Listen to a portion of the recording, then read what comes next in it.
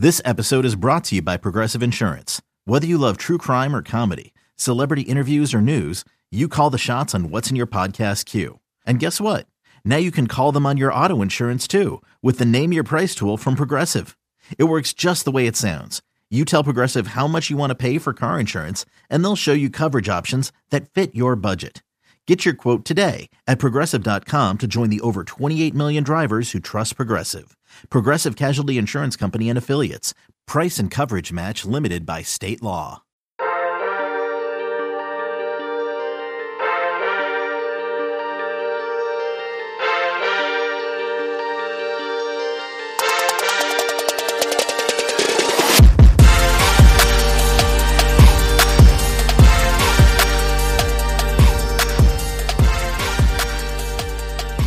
Good morning, Bucknutters. It is Sunday, November 8th, 2020. This is the Bucknuts Morning Five. We will be joined by the People's Champ, Matt Baxendell, in just a minute. But as always, we start the show with the Dean of Ohio State Recruiting, Bill Kurelic.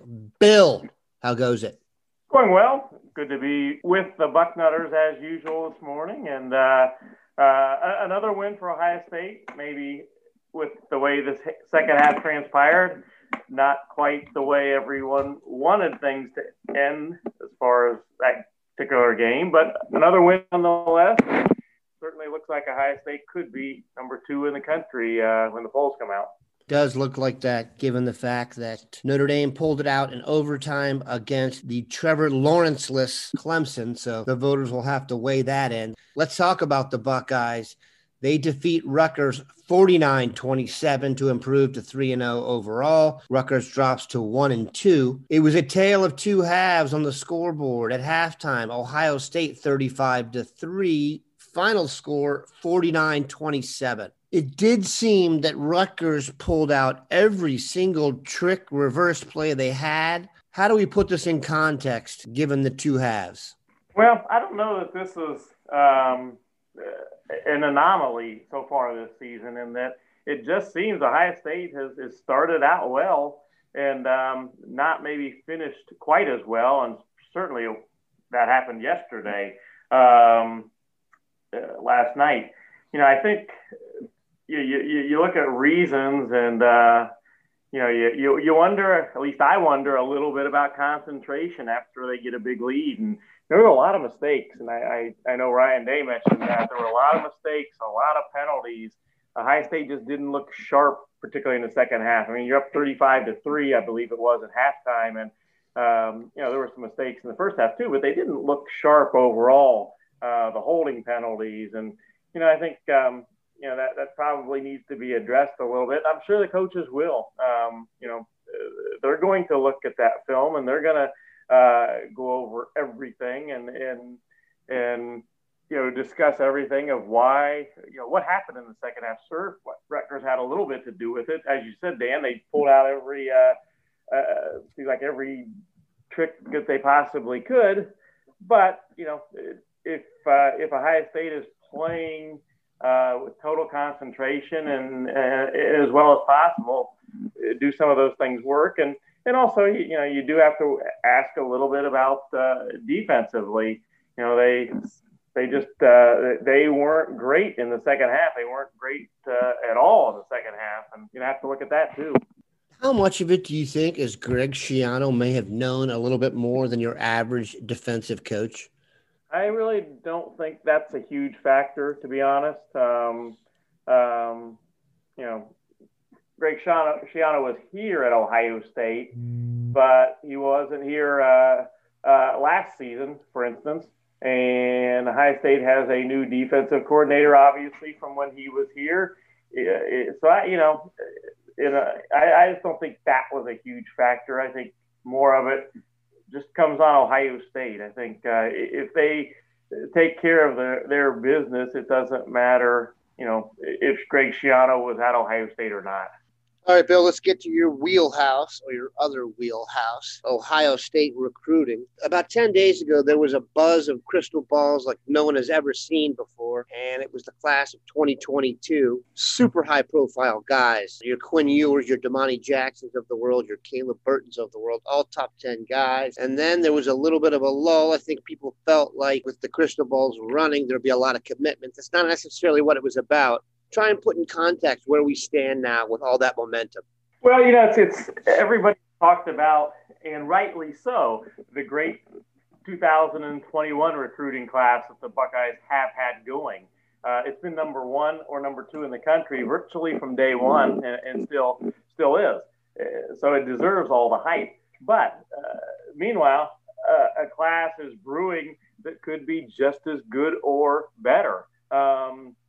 Ohio State is has the number two class in the country in 2021 rankings, but they are now, after the commitment of Benji Gosnell, the number one class in the country in the 2022 rankings. And that's without factoring in the potential to what all those crystal balls would mean to Ohio State. You get a Quinn Ewers, who is the number one prospect in the country.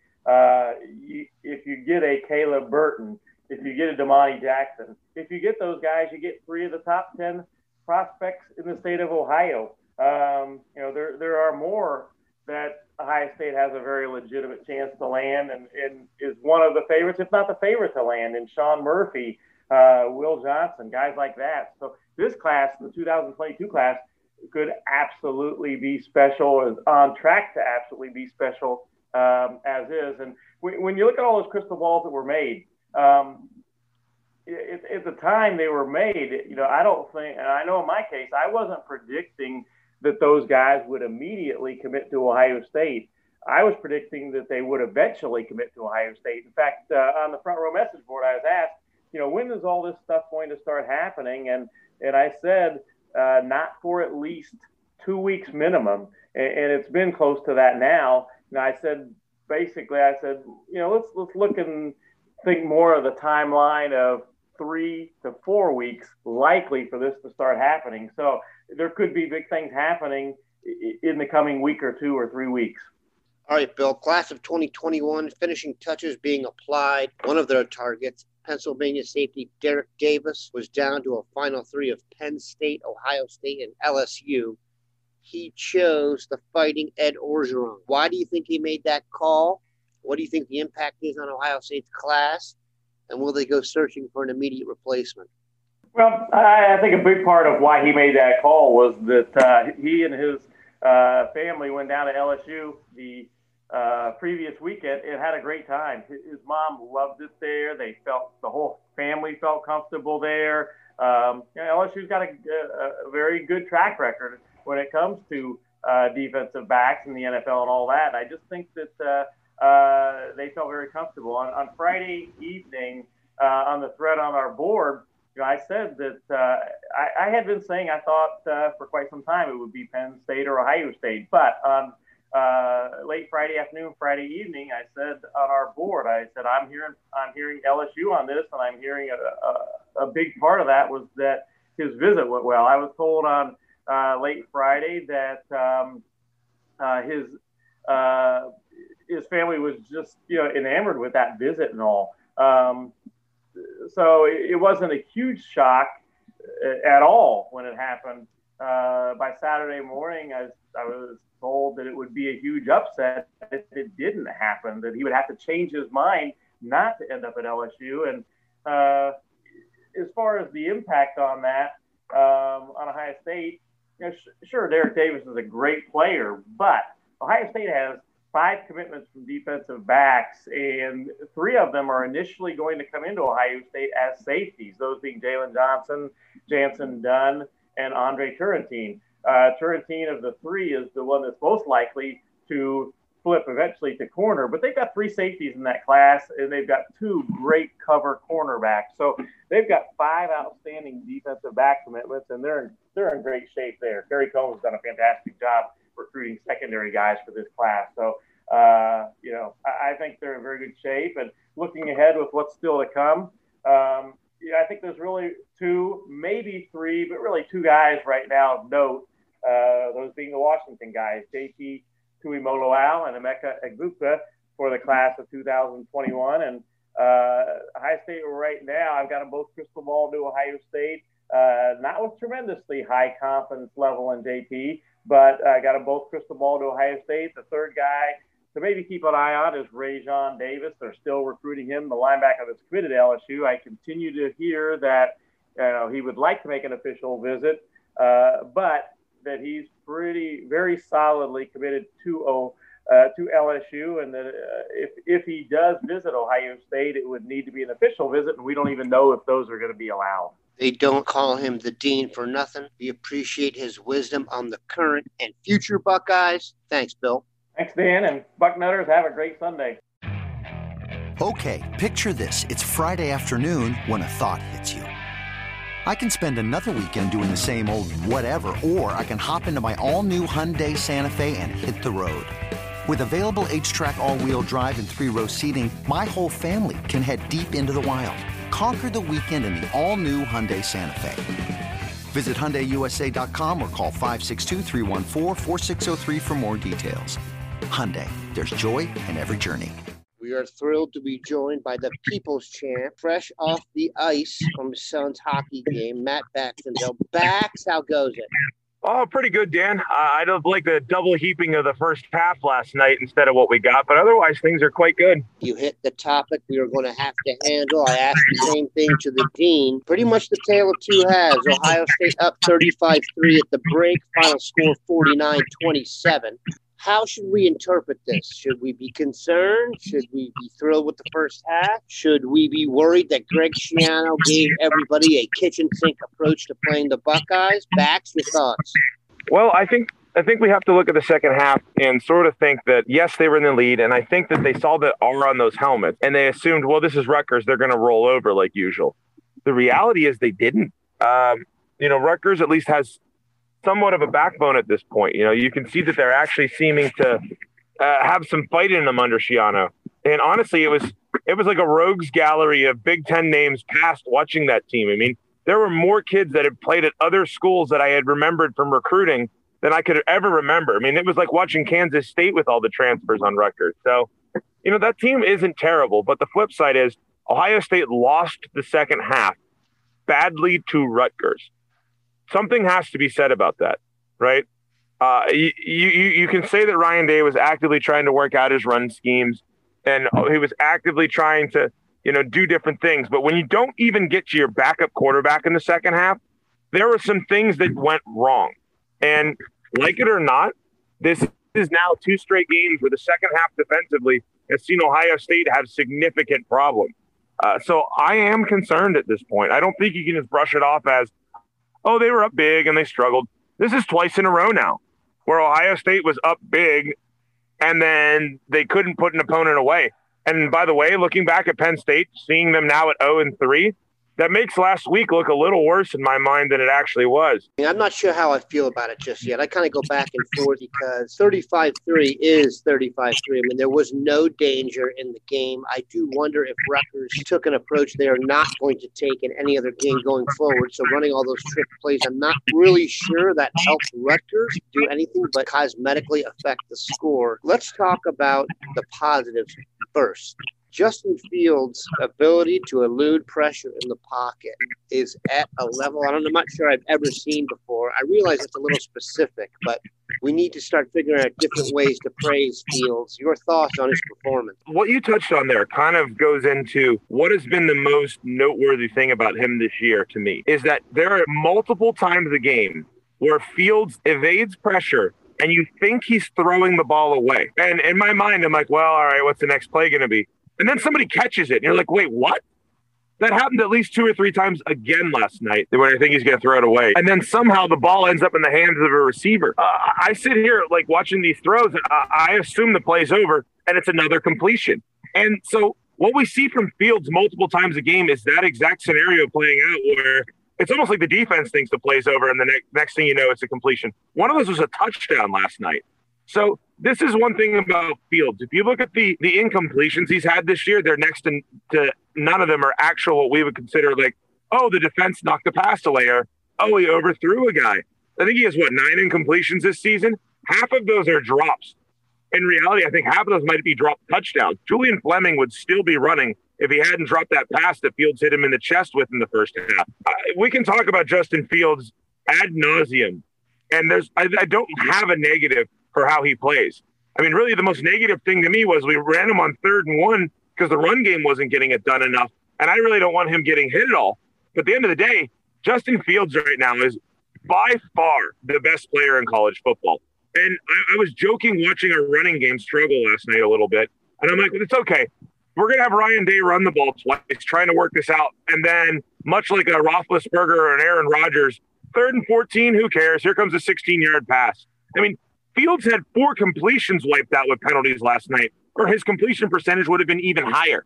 Again, this is the best player in college football. I don't think it's even close right now. He's shaping up to have a runaway kind of Heisman season just watching him play. And I don't want to jinx him, but that's how good he's been. Get to the opponents maybe getting a little thicker based on what's gone on, but I don't think anyone has shown they can cover either receiver, Chris Olave or Garrett Wilson, yet. Their passing attack is such that I realize we sit here and nitpick about the second half, but in terms of real, actual competitive balance in a football game, there was never, ever a second where anyone thought they were going to be challenged in this game. There'll be plenty of time to break down Rutgers, et cetera. Let's take a look around. In classic 2020 style, Maryland, Northwestern, and Indiana are awesome at football. Penn State and Michigan stink. Your thoughts? Yeah, that is 2020 is clearly drunk. It's the only way we can point this out. It makes Mike Locksley look like a good football coach. This is, I don't know if I've ever seen anything this crazy before, but Penn State and Michigan being abjectly terrible in the same season. I mean, Penn State wasn't even competitive with Maryland. That was 35 to, I think, 7 at one point, or 35 to 3 at one point, or something like that was the score. Can you imagine getting blown out at home by Maryland at Ohio State? We'd be torching the town right now. That is unbelievable to me, literally. And I think the craziest part about the Indiana win over Michigan was the same fact. It wasn't close. It's not like these are last-minute upsets yesterday. No. Maryland came out and kicked Penn State's ass. Indiana came out and kicked Michigan's ass. They weren't even close. In fact, right now, I mean, if Michigan can't beat Michigan State, who are they going to beat left on their schedule? I mean, Michigan State got blown out by 6 touchdowns against Iowa yesterday. And Iowa was 0-2 going into that game.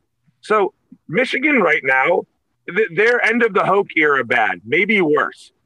And it looks to me like they didn't quit. They just didn't show up. They had no emotion in that game. Wisconsin was worried about playing Michigan without Graham Mertz this week. If he can't play, I wouldn't be, because watching that Michigan team play, they're not untalented, but they seem supremely unmotivated.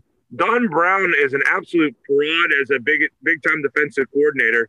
And the reality is watching Indiana and Michigan, the best Michigan-related coach on either team was Nick Sheridan, who's the offensive coordinator for Indiana. And if everybody recalls, he's the kid who came to the Horseshoe in 2008 to start for them whenever Rich Rodriguez came to town, and it was 42-7 Buckeyes. That Nick Sheridan. Is he the guy who's going to take over for Harbaugh at this point? Because Harbaugh is thoroughly uninspiring. And he can say all these platitudes about how they're getting better, but they're not. They're not at all. They might not win half their games this year. That's how bad they are. And I think with Penn State, it's almost a certainty they're not going to win half their games either. I was really interested to see Michigan and Penn State play, but now it kind of seems like the toilet bowl. And on the flip side, Ohio State's playing Maryland next week, and then the week after they got Indiana. Suddenly, those are the 2 biggest challengers in the Big Ten East. In theory, those are the 2 games you, quote-unquote, have to win now to get to the Big Ten championship, which is crazy to think. But the next 2 games are going to lock up the season for OSU before they finish with the 2 Michigan teams. And I don't think anybody saw that coming. Yeah, I got a chance to watch both the Penn State-Maryland game and the Indiana-Michigan game. And what you said was interesting because it jumped out to me. I thought Maryland appeared to have better players than Penn State, and I thought Indiana appeared to have better players than Michigan. One thing is clear, they are better at quarterback in both spots, and that maybe has a lot to do with it. Indiana with Michael Penix Jr., and then Maryland with Talia Tagovailoa, throwing to a guy named Raheem Jarrett, who all of us know from recruiting. Raheem Jarrett going to Maryland is tantamount to Stephon Diggs doing the same. I'm not saying he's going to turn out to be an every week starter on your fantasy team, but that's going to be a challenge to cover him. And like you said, in true 2020 fashion, now the toughest two games on the schedule clearly appear to be the next 2 weeks. How fearful should Ohio State be of playing Tua's little brother in the nation's capital? Well, I would say not at all, but I'm still kind of scarred by Jahan Dotson doing what he did against the Ohio State pass defense in the second half 2 weeks ago. So a little bit. I mean, we all have bad memories of the near loss to Maryland a couple of years ago, too, where thank God for Dwayne Haskins, right? So this is going to be two good tests for an Ohio State secondary that still, for me, has a lot of questions to answer. I'm going to be very interested to see, because it's not just Raheem Jarrett. They have Demas Jr., who's another really good receiver for them. Big picture-wise, if Maryland, God forbid, beats Ohio State, but even if they finish like 5-3 this year, have like a really respectable kind of season, that's a place that has so much talent. And from an Ohio State perspective, it's a place that's had a ton of talent that we've brought to Columbus. Chase Young, Dwayne Haskins. We could keep going. There's a whole list of them, right? If Maryland can show to be a respectable team on the field, Loxley's going to get more recruiting momentum and keep more of those kids at home. And that's going to make them a much more interesting team. They're kind of like Rutgers, where you say, look, there's a lot of local talent. These teams should be better than they are, but nobody's been able to keep the local talent home.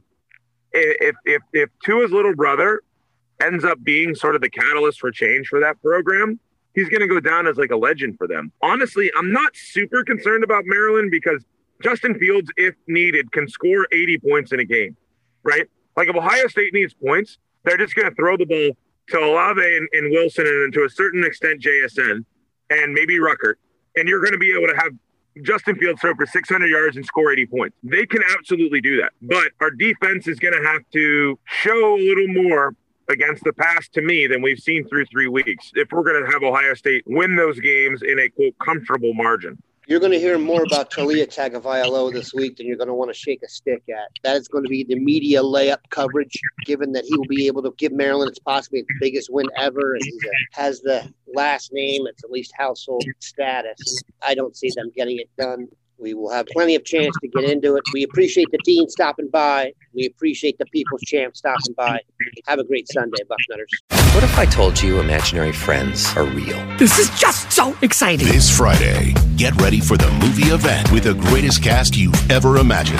Showtime. Ryan Reynolds, John Krasinski, Kaylee Fleming, Fiona Shaw, Phoebe Waller-Bridge, Louis Gossett Jr., Matt Damon, Emily Blunt, George Clooney, Maya Rudolph, Bradley Cooper, Sebastian Maniscalco, Jon Stewart, Sam Rockwell, Awkwafina, Keegan-Michael Key, and Steve Carell. I need to throw up or I need a snack. It's one of the two. Gross. If. Rated PG. Parental guidance suggested. Written and directed by John Krasinski.